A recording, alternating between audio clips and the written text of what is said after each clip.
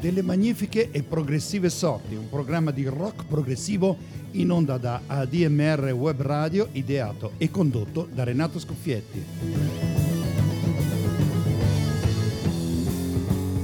Ogni mercoledì dalle 16.30 alle 18, in replica il sabato dalle 22.30 a mezzanotte e in podcast dal sito webradio.admr-chiari.it, dove potete ascoltare, riascoltare e scaricare il programma. Per suggerimenti, critiche e contatti potete scrivere a Delle progressive sorti, tutto attaccato, @gmail.com. Il progressive come attitudine e non come codifica. Buon ascolto.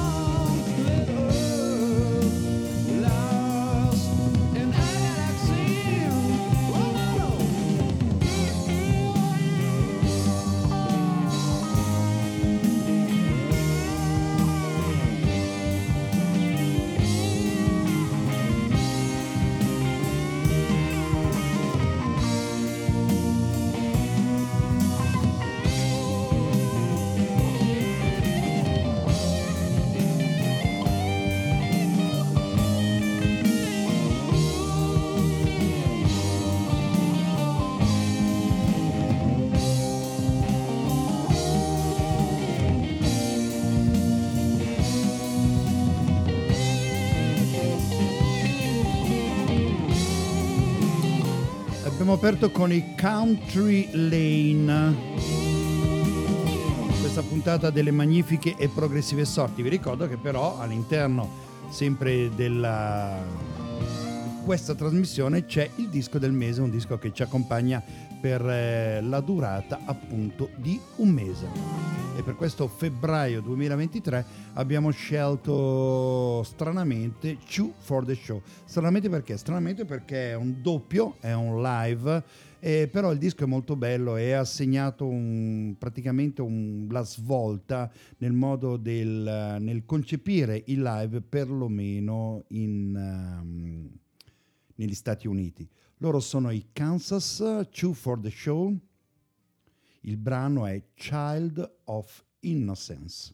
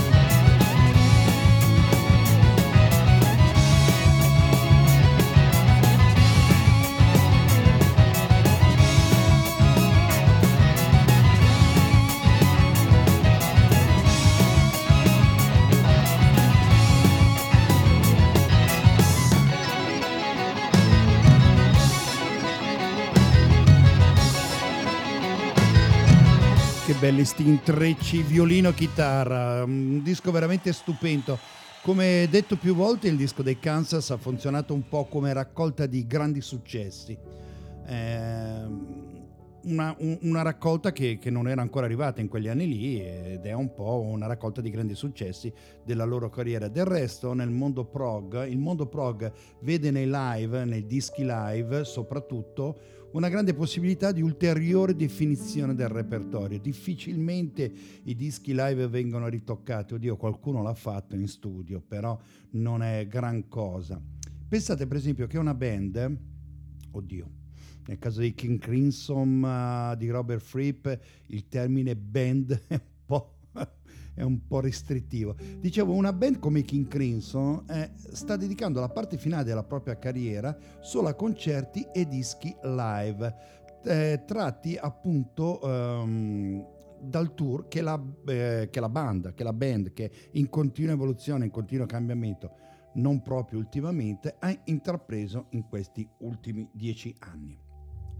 Il brano che vi faccio ascoltare è tratto da USA Live, pubblicato nel 75, con una formazione dei King Crimson, come si dice, di tutto rispetto. Robert Fripp, chitarra mellotron, John Wetton, basso voce, David Cross, violino, viola, mellotron, piano elettrico, Bill Bruford, batteria. Incredibile. Il brano è Exiles e anche qui è incredibile il testo. Pensate, un disco di 50 anni fa, esuli in terra straniera che non si ritrovano dopo essere scappati dalla loro terra di sabbia vicino al mare. Un testo di 50 anni fa, si chiamano King Crimson, il brano è Exiles.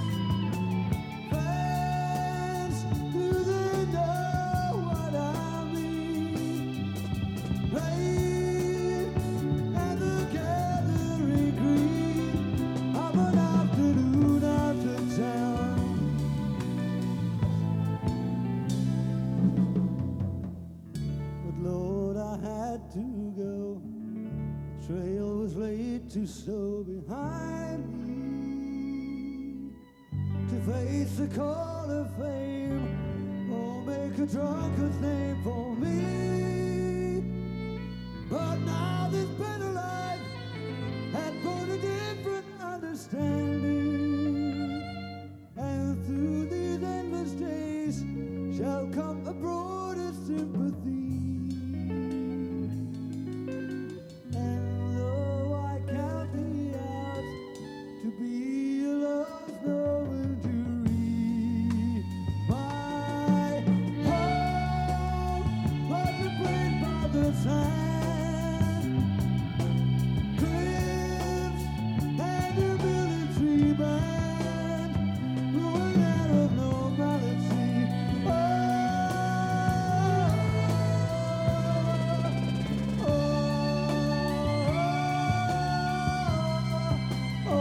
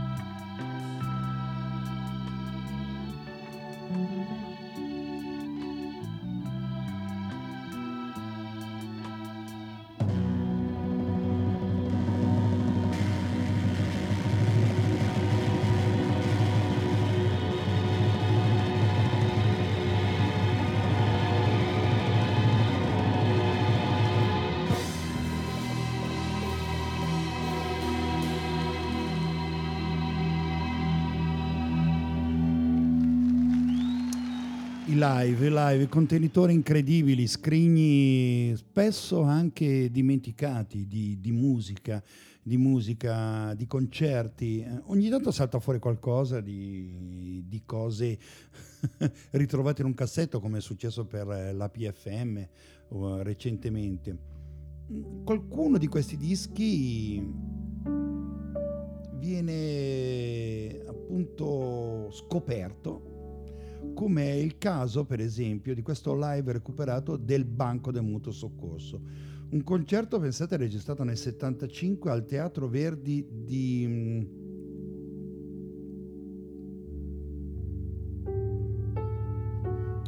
no, non l'ho scritto bene, Teatro Verdi di Sale Nord, no, non mi sembra. Comunque, questo concerto è stato registrato, pensate un po', con un registratore a bobine Revox collegato direttamente all'impianto voci del gruppo, alla Montarbo. L'impianto voci era quello che, dove confluiscono tutti gli strumenti e vanno verso il pubblico. Ovviamente aveva avuto il permesso del gruppo, però insomma lui ce l'aveva lì, ogni tanto se lo sentiva. Il fan si chiama Angelo Raffaele Giordano, Lello per gli amici, e la sua passione e si deve alla sua passione per il banco, la conservazione della bobina e la possibilità della sua pubblicazione. Lello voleva a tutti i costi che tutti potessero godere di questo gioiello.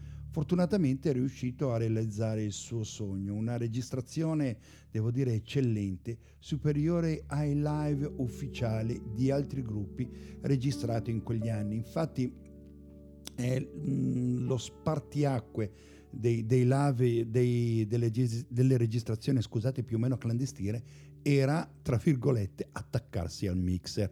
Io ho varie registrazioni di gruppi, anche non progressi, per carità, di gruppi rock, fatte benissimo, fatte di nascosto con il registratore, però quando riuscivi a attaccarti al mixer, magari mettendoti d'accordo con il tecnico, era veramente un'altra cosa. Mi ricordo per esempio il bellissimo live dei Police a Milano, quello uscito in vinile, il disco bianco, insomma, quello è stato veramente eccezionale. Comunque, per il momento, l'Albero del Pane, Banco del Mutuo Soccorso, 1975, seguendo le tracce. Adesso mi informo anche se le Norda. No, Teatro Verdi no, devo aver sbagliato qualcosa nella battitura. Vediamo un attimo. L'Albero del Pane, Banco del Mutuo Soccorso, 1975.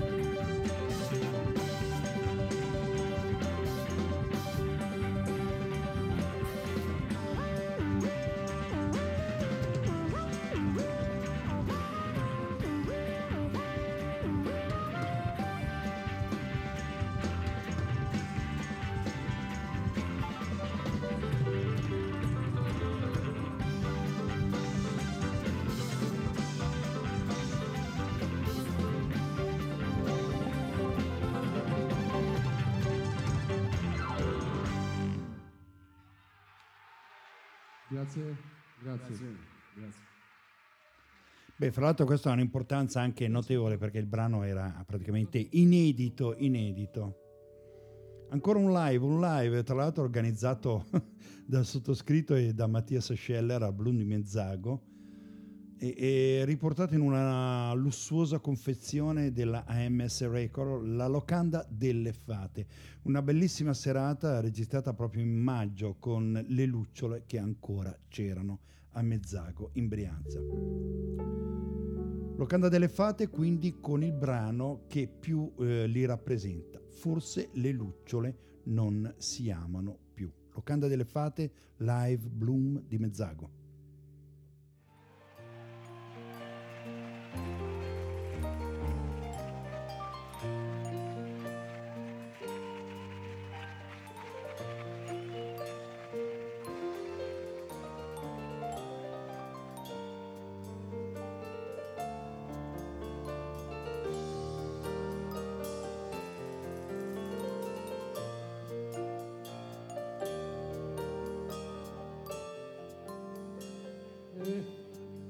Quando il vento ancora si fermava un po', tra i miei capelli inventavo favole,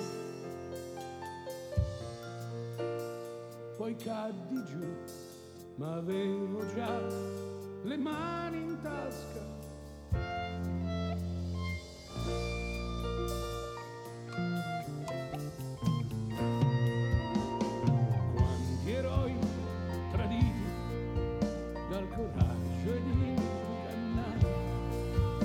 Dall'incenso e dal pianto che qualcuno venderà.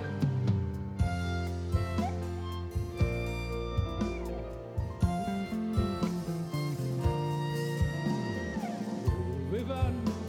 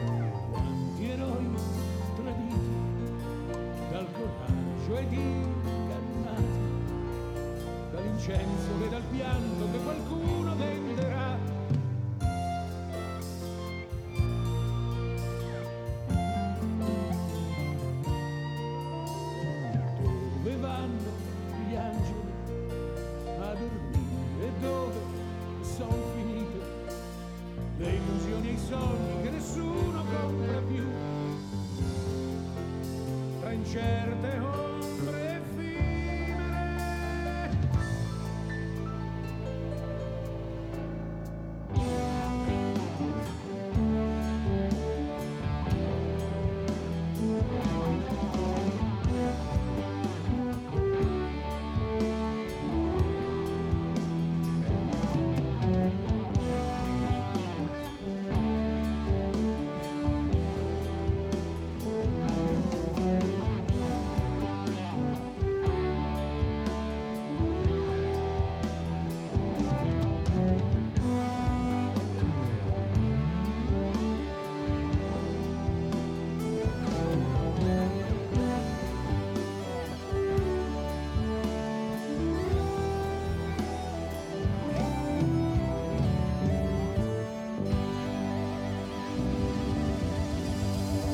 Beh, bello, è sempre un piacere, ogni tanto lo riascolto questo disco. C'è un po' di risentimento per questo disco, vabbè, ma è una cosa talmente privata che non ve la dico. Allora, rimaniamo sempre nel nostro paese, anche per ricordare purtroppo la scomparsa di Alberto Radius, avvenuta proprio in questi giorni. Pensare che un paio di trasmissioni fa vi avevo proposto un suo brano, rimarcando la qualità pop, non solo rock, della sua scrittura musicale. Voglio riproporre ora con un lungo brano la sua esperienza con la Formula 3, che non fu soltanto il gruppo che accompagnò Battisti agli esordi, ma con un paio di dischi fu un vero e proprio caposaldo per quanto riguarda l'esperienza progressive di quegli anni. Qui ascoltiamo il loro cavallo di battaglia, ovvero Nessuno in una versione estesa. Formula 3 si chiamano così perché erano senza basso, era una formula, chitarra Alberto Radius, batteria col batterista cantante fra le altre cose e organo. Formula 3 Nessuno, dura 11 minuti e ascoltate gli intermezzi musicali che sono veramente eccezionali.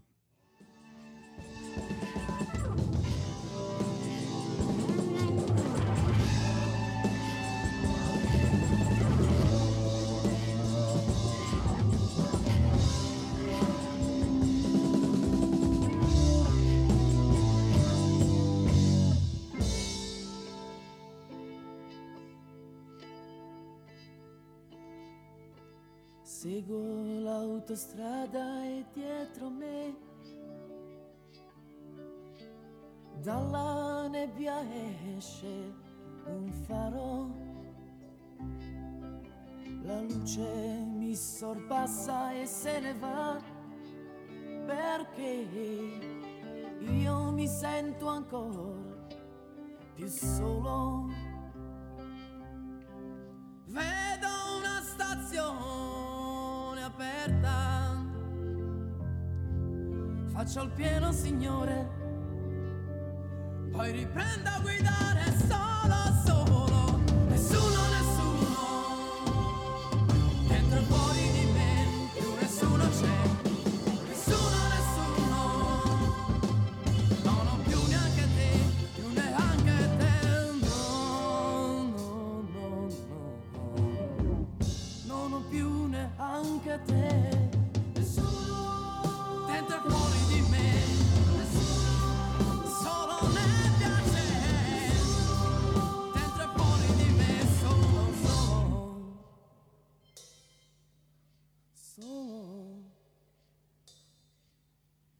Una linea gialla davanti a me, biondi i tuoi capelli, oro, piove piano in fondo agli occhi miei, oramai io non vedo più il suolo.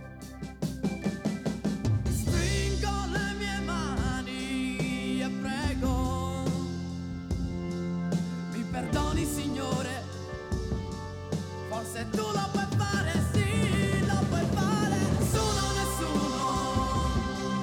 dentro e fuori di me, nessuno c'è. Nessuno,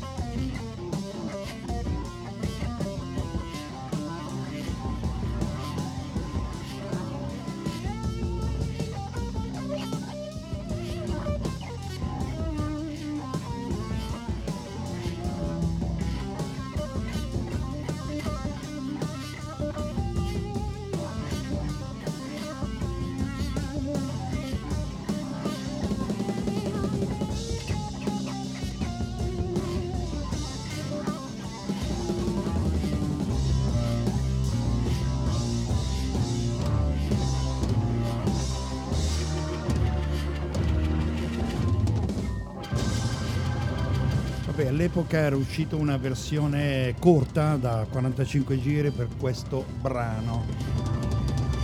Tony Cicco batteria e voce, Alberto Radius chitarra e voce e Gabriele Lorenzi tastiere e voce. Ho avuto la fortuna di assistere a un concerto della Formula 3 con Battisti, un evento raro anche nei primi 70 anni di successo di Battisti. Pensate un po', un concerto che vidi, allora quindicenne, nella sala del dopolavoro della Rizzoli, azienda editoriale del milanese.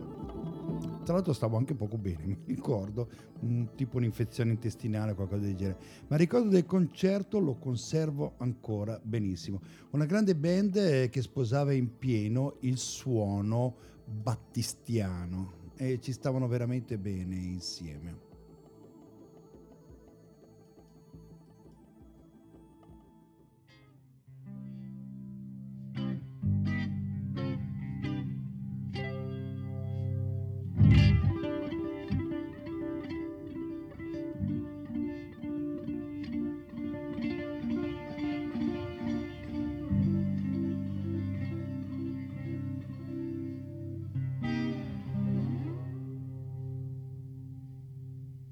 Stamattina mi sono svegliato alle 6, ho scaricato casse di piselli, banane, arance, chissà cos'altro mai. E pioveva, mi pioveva addosso, sulle mani, nei capelli, dentro gli occhi, persino sulla frutta che si è bagnata tutta.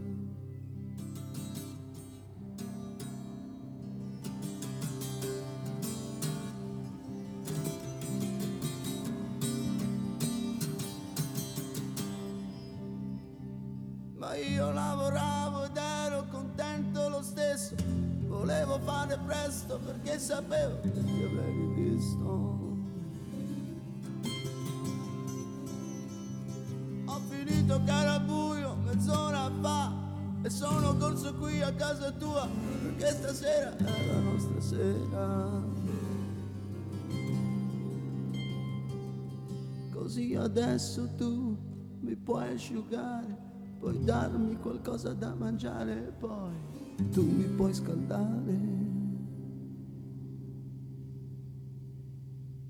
Stanotte no, ma perché, ma perché?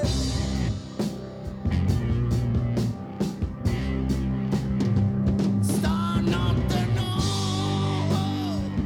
ma perché, ma perché?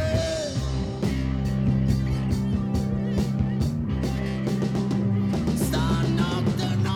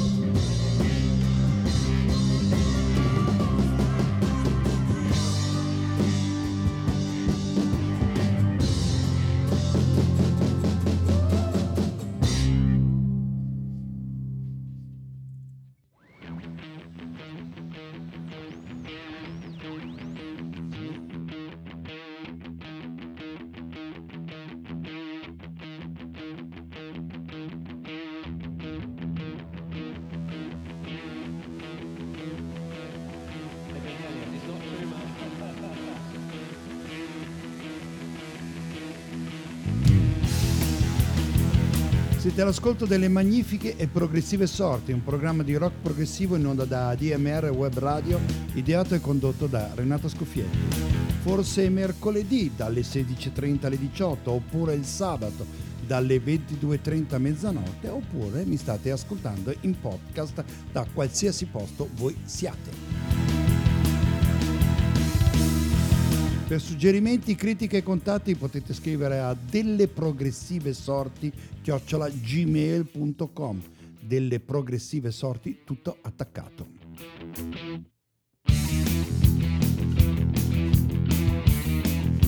Senza volerlo, un programma questo di questa puntata dedicato praticamente ai live. Ogni tanto mi capitano queste cose. Ripeto, se avete suggerimenti, delle progressive sorti@gmail.com, magari volete ascoltare un gruppo, volete notizie di una particolare band sparita dai riflettori, oppure volete suggerirmi un ciclo. A disposizione c'è anche la pagina Facebook Renato Scuffietti e anche Messenger se volete, quindi tutte le possibilità di contatti sono aperte.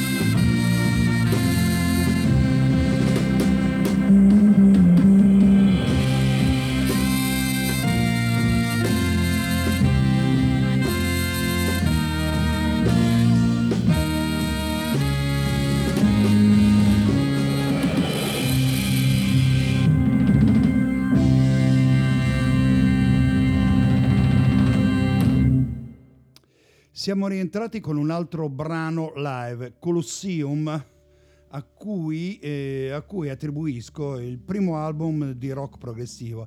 Io ci ho anche litigato su questa cosa, ma secondo me Valentine Suite, il loro album del 1968-69, è di fatto il primo album che fotografa in pieno il movimento progressivo. Tra l'altro loro non sono una band propriamente progressive. Colosseum l'abbiamo ascoltati da una registrazione di un concerto alla BBC tratto da un lussuoso cofanetto uscito da poco e che costava anche un bel po' di soldi. Proseguiamo sempre live con una versione particolare di un grande brano dei Jethro Tull, in uno che è anche uno dei loro singoli più famosi, oltre al famosissimo brano Bure. Questo è Locomotive Breath, il respiro della locomotiva, tratto da una rimasterizzazione di Bursting Out, Locomotive Breath. Loro sono i Jethro Tull.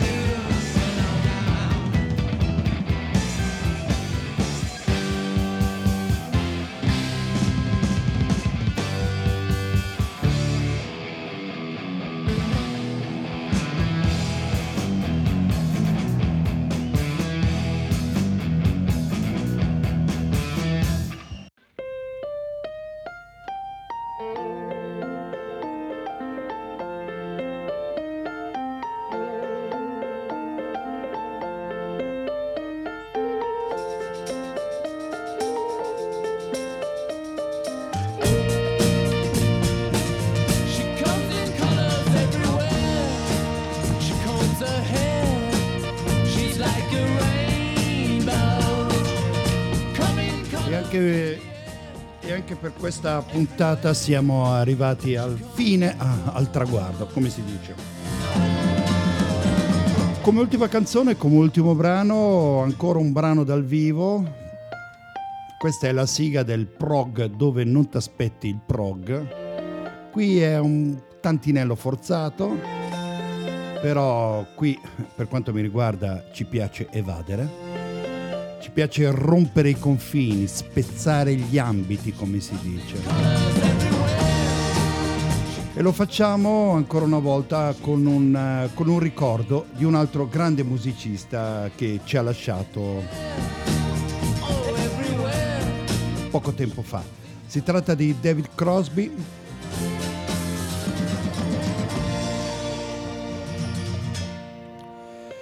E lo voglio ricordare qui con un grandissimo brano che all'epoca mi aveva veramente entusiasmato, sia registrato in studio dall'album Déjà Vu, sia registrato dal vivo in Four Way Street, se non vado errato.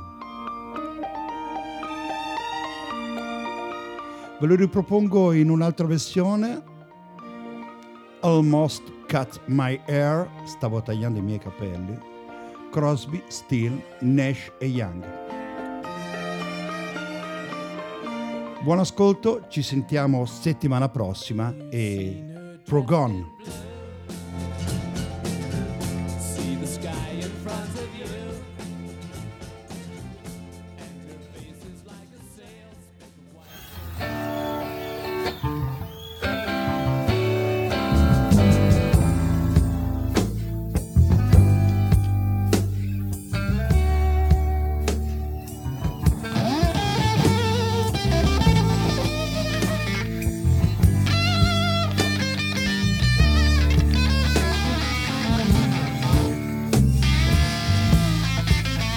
Almost cut my hair.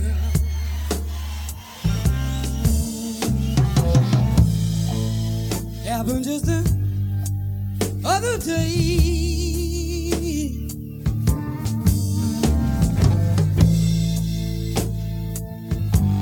Was getting kind of low. Could have said it was in my way. And I didn't. I wonder why.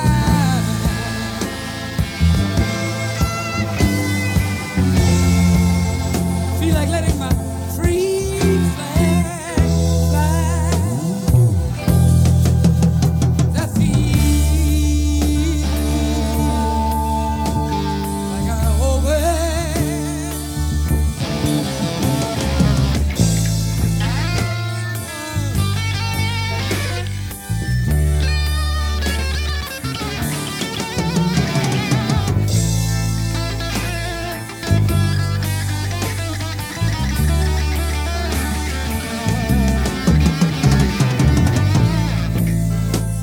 Because I had the flu for Christmas.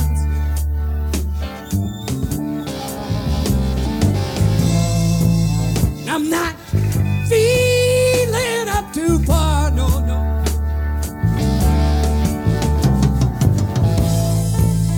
Increases my paranoia.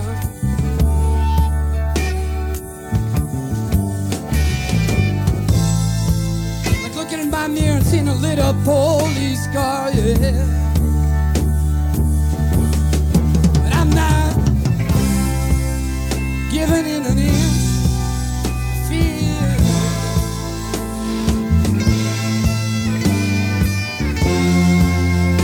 I promise myself again this year, 'cause I feel like I opened it.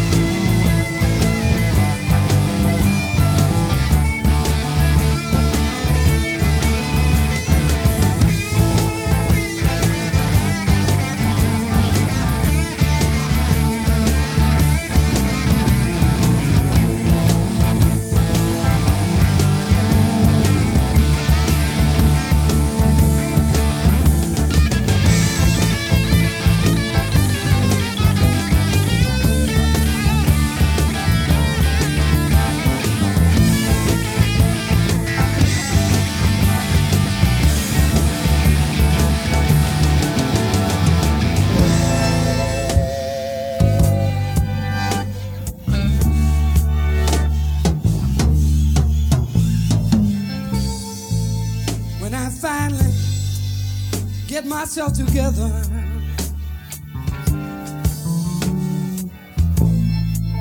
Gonna get down in some of that sweet southern weather. Find a space inside a land